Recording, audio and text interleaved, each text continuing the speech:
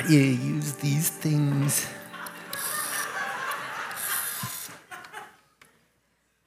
Yeah, Holly, you there? Okay, hey. Yeah, no, I was just calling to say it was incredible. It was really good. Well, no, anytime you got a story of Jesus coming to be with someone in their lives, this encounter. Yeah. It changes things, right? Well, I think everyone wants this, right? We're longing for Jesus to be right here in our lives, in our homes, in our offices. Yeah. That's funny you should say that, because I was thinking I should do a sermon on it. Yeah. Okay, yeah, talk soon. So, scripture verse for you.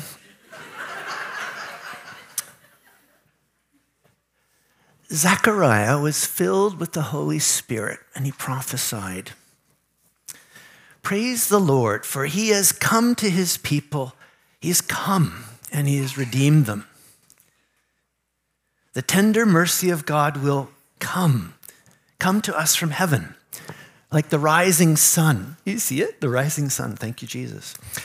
The rising sun to shine on those living in darkness.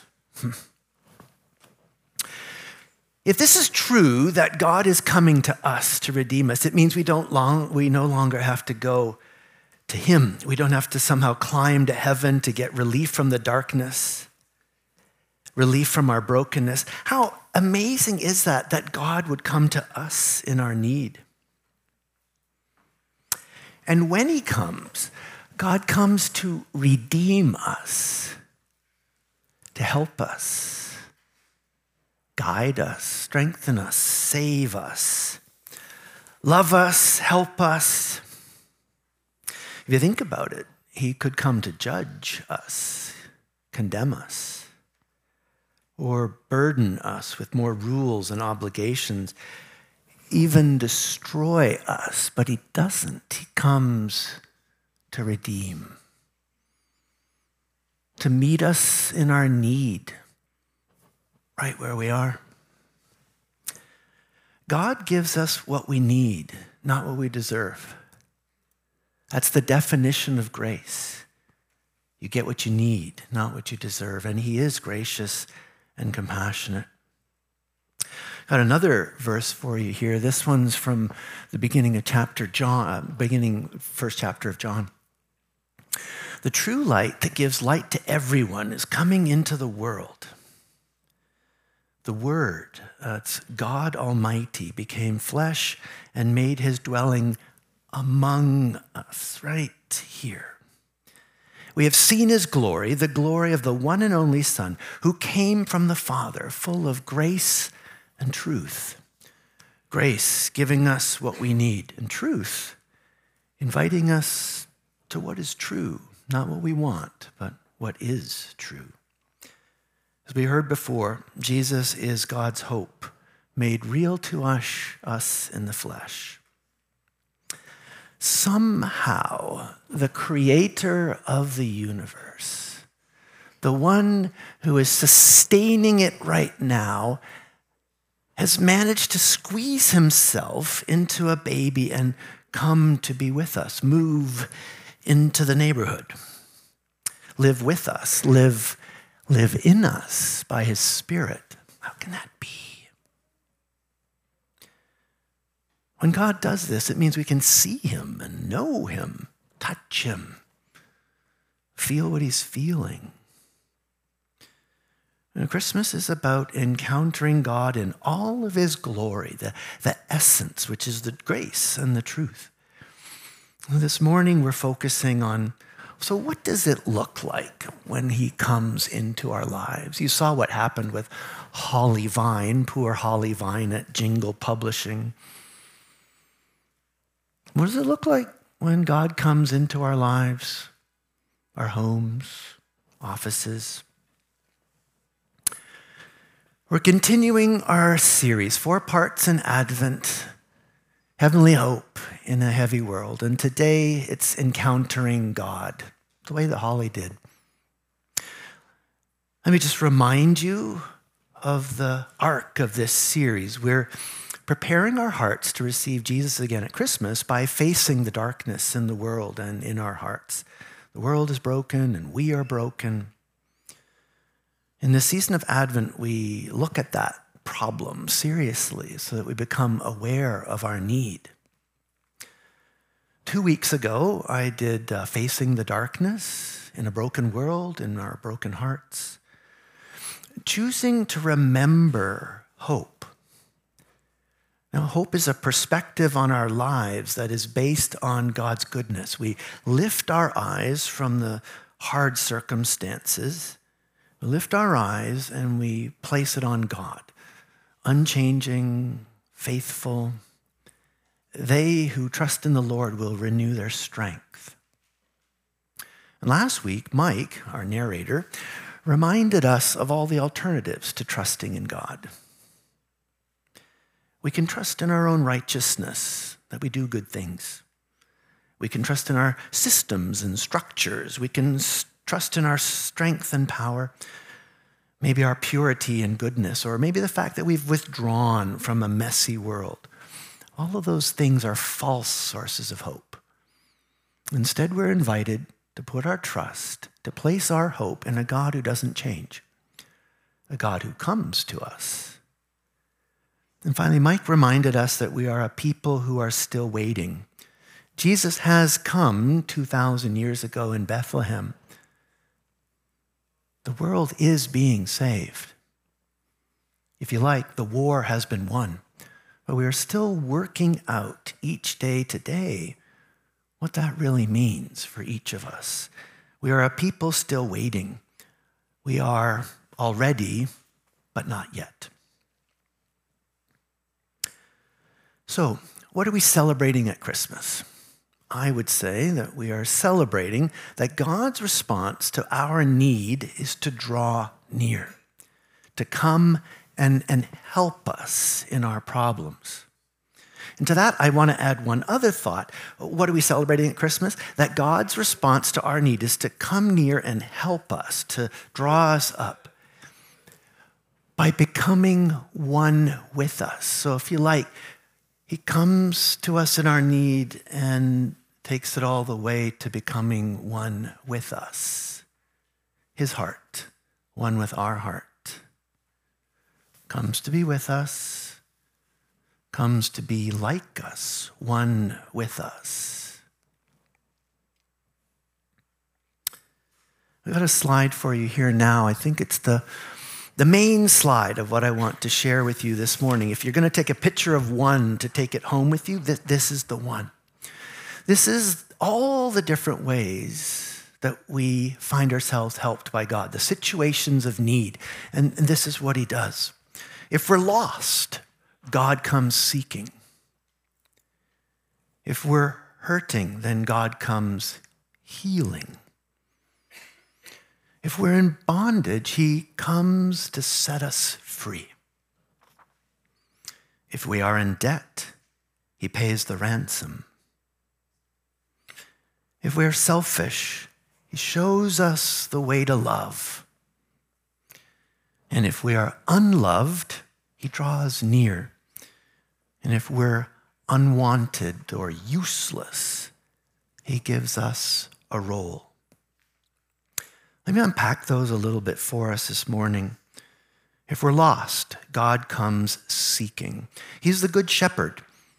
This is the shepherd who leaves the 99 who are okay at the moment and goes looking for the one who is lost because it's his lost sheep. He doesn't say, well, that's the stupid one, that's the ugly one, that's the one that no one likes. It's his own fault. They're always running off. They never listen to anything I say.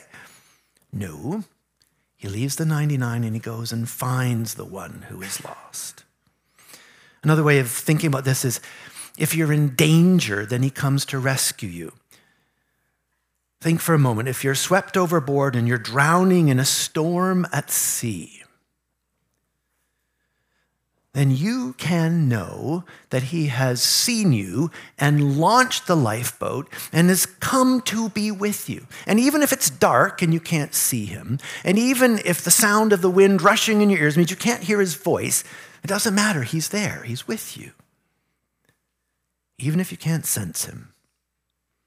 If you're hurting, he comes with healing. This is the great physician who not only longs for us to be whole and healthy and strong, but brings that health and that strength to us. If we're in bondage, trapped, either by other people or by our own bad decisions that entangle us in habits that we wish and wish we could leave behind, if we find ourselves there, he comes. He comes to free us. This is the picture of heaven coming, invading enemy territory that is held by the enemy to lead a great liberation, setting the captives free, the prisoners free from jail. If we're in debt, if we owe somebody something, he pays the ransom. He lays down his life so that we can be forgiven, restored to relationship with God, and flourish. If we are stuck in sin and selfishness, not even living up to our own standards for how we want to be treating other people, he comes and he says, follow me. Do it this way. Lay down your life, take up your cross, deny yourself. I'll be with you. I'll give you the strength to do it. If you're feeling unloved, he draws near. He says, repent. The kingdom of heaven is near. It's here.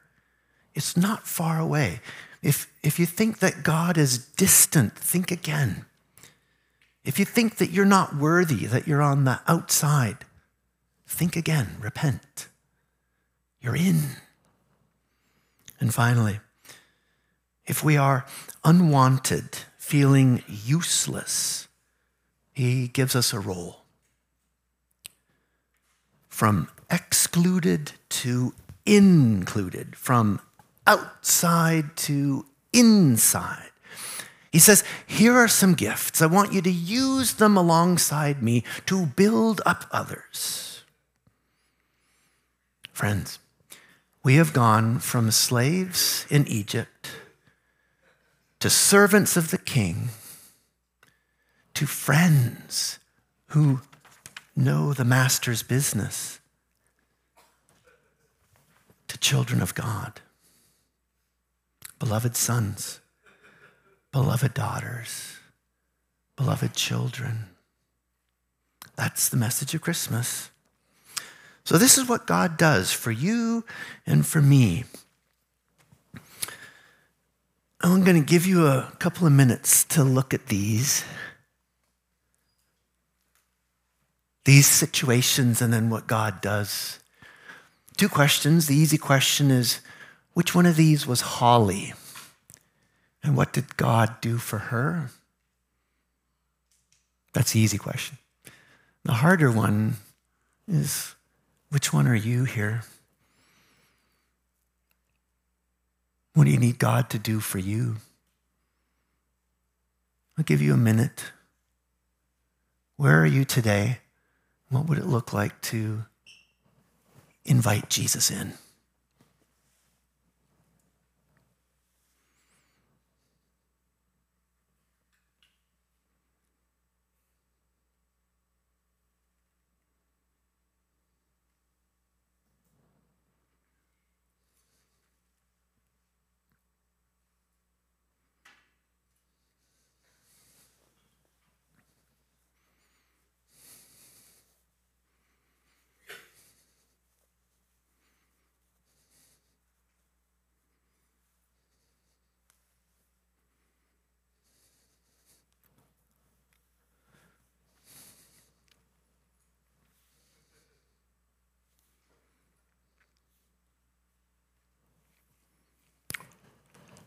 Thank you. Next slide. The truth of Christmas is Emmanuel, God with us. With a new us, El, God. Emmanuel, the with us God.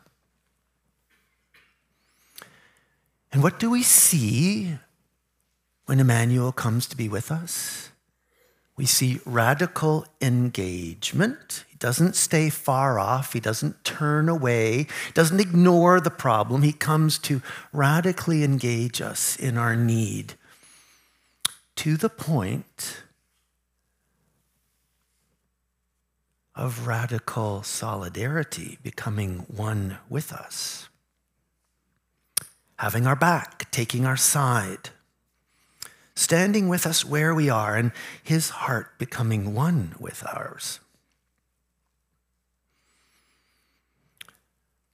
Engagement and solidarity, those are abstract concepts. Would you do this with me? This will make it real. Reach out. Here it is. This is you. This is me in our need. Here's God. What does he do? Radical engagement. Feel the grip. He's got you. Radical engagement to the point. Do it. Feels great. His heart one with yours. Your heart one with his. And now do this. The chicken dance. Feel the hug? Ooh! Radical engagement to the point of radical solidarity, one with us. Let me do the engagement first. The holy sovereign God makes himself accessible, tangible, knowable, right? You can see him. You can find out what he's like. Very, very near and involved. Not far off and aloof, involved. Seeing us, knowing us, caring for us, helping us. That's the radical engagement. And now the radical solidarity. Let's watch what happens as people in the nativity story encounter God. So you've got Mary and Joseph. They know they are holding the Son of God. They know this because they know what they haven't done to make a baby. And yet she's had a child. And Angel Gabriel's piled up all these amazing things, these titles for Jesus. Son of David, reigning forever.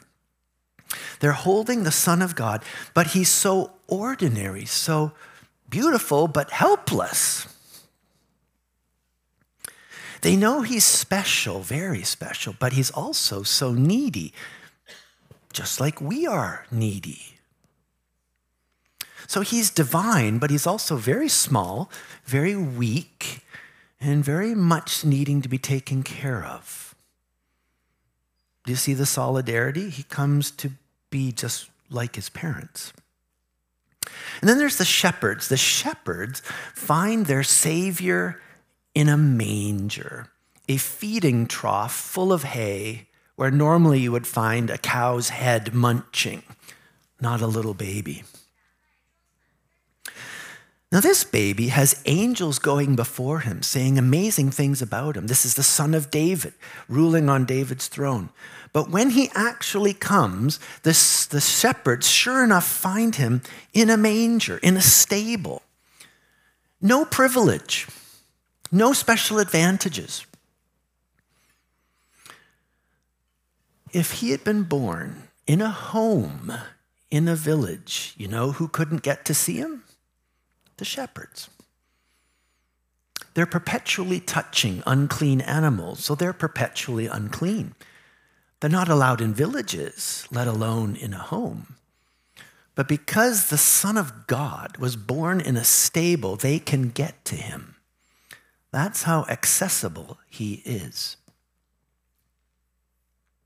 Think for a moment the encouragement that the shepherds were to Mary and Joseph. So they have a baby. They know they didn't do the normal thing to get the baby. Elizabeth has put her hand on Mary's tummy and said, "How blessed am I to be with the mother of my Lord." So that was a confirmation. But now the shepherds come with the news of the angels, and they testify to Mary and Joseph. I think that went a long way to help them think, we're not just imagining this. He really is the Son of God. But so humble, so helpless, so dependent, so accessible for all of us to see. And finally, the wise men. The wise men follow the star. They're looking for the King of Kings. They're looking for the King of Israel. We don't know what exactly they were looking for, but when they get to Israel, they go straight to the capital, straight to the palace of Herod the king, and say, "Where is he?" He's not there. So they continue to follow the star. And Matthew tells us, when they see the baby and his mother, they rejoiced with a great joy. It's really redundant Greek. You rejoice with a great joy. What else would you rejoice with? But they're so happy. They find the King of Kings just like us, accessible in a manger. So, is this Jesus, Lord our God, King of the universe, or is he a helpless, ordinary, needy baby in a feeding trough? Well, the answer is yes. He's both. On one hand, God is mighty to save, healing the sick, casting out demons, teaching with authority, calming the storms, multiplying loaves to feed the crowds. That's true. He is all that mighty to save. And, next slide, he comes in weakness, helpless, ordinary, homeless, needy, vulnerable. There's the solidarity. How far will he go? That far. Helpless. He's helpless here in the manger, and he's helpless up on the cross, right? I thirst. I'm stuck here. Can someone give me something to drink? The first thing he did was to call 12 men to walk with him because he didn't want to walk alone. And then he says to Zacchaeus, "I need to come to your house today for lunch." And to Matthew, "I want to meet your friends. Could you throw a party?" To the woman at the well in Sychar, he says, "Will you give me a drink?" Friends, every time this Savior asks a question, "What do you want me to do for you?" he's saying, "I need your answer. I need your faith." Needy from start to finish. So ordinary, most of his life lived just as another carpenter in Nazareth. Homeless. Homeless when he was born. Homeless as he lived. Homeless as he died. Never built a building. Never wrote a book. Vulnerable. Vulnus is the Latin word for wound, as in woundable. Certainly on the cross, but woundable by being rejected, woundable by being misunderstood, woundable by having his authority questioned, woundable by having most of his countrymen turn away.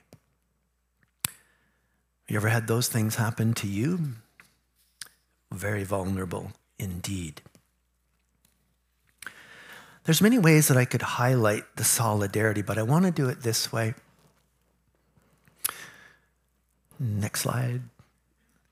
Our gracious and compassionate God feels everything that we do. How solidarity is he with us? He feels everything. Our joy, our sorrow, pain, suffering, heartbreak, rejection, betrayal, loneliness. This aching longing for shalom, the kingdom of heaven to come to earth. When you feel that, you're feeling his heart. Where there is pain and suffering in your life, he is there. Henry Nouwen says it this way: the mystery of God's love is not that our pain is taken away, but that God first wants to share that pain with us. And out of this design solidarity comes new life. God doesn't want to helicopter us out of the pain. It would be nice. Oh, back please. But God first wants to share that pain with us. He comes and engages these people in pain to feel that pain with, and then becomes one with it. He shares that pain, and out of this pain, this death, comes resurrection life. Eternal resurrection life springs from this solidarity with us in our pain. That's why Christmas is good news. Even if your situation doesn't change, you know you're not alone. You know He's going through it with you, and that life will come from this as the suffering gets redeemed. I want to close by returning to that wonderful verse in John chapter 1.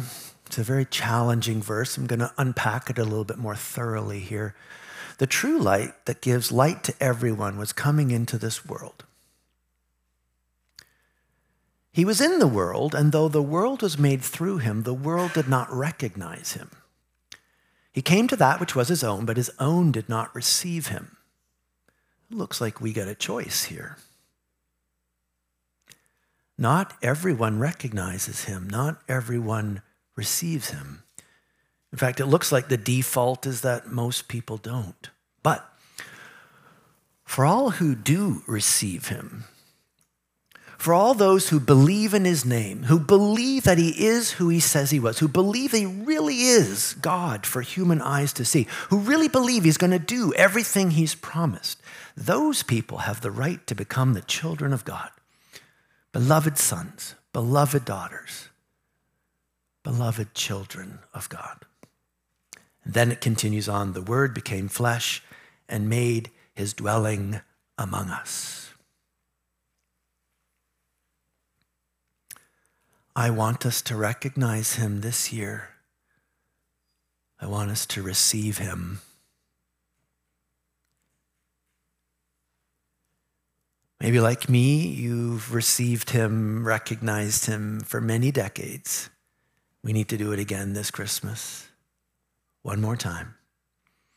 And if you've never recognized him as Lord and Savior, the hope of God come to earth for human eyes to see, then this would be a good time to do it. I want us to learn the lesson of peekaboo, the kids' game. Peekaboo! Whoop, where'd he go? Peekaboo! It's child's play. But like every children's game, there's a life lesson here. There's a survival skill in this game. It goes like this. Just because you can't see the tiger's ears above the grass anymore, he goes down, doesn't mean he's gone.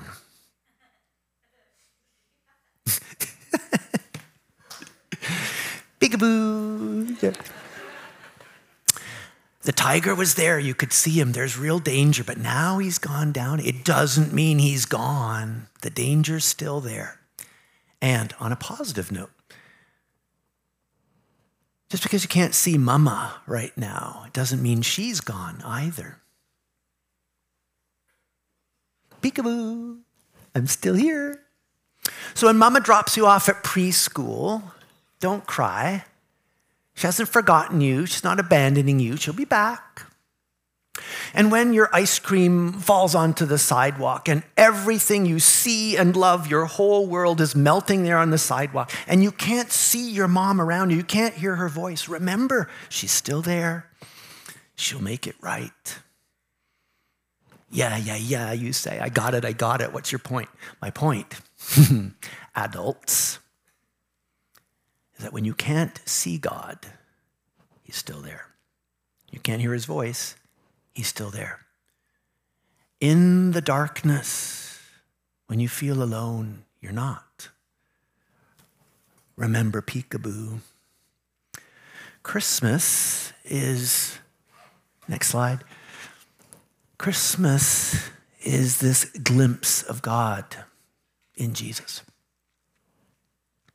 Jesus, who is God's hope made real to us in the flesh. Christmas, Jesus, is our glimpse into God's holy, powerful, loving, suffering character. And that's why we have hope. Right now you're seeing it, but this afternoon or tomorrow in the darkness, you may not. Remember the lesson of Peekaboo. He's still there. Always will be.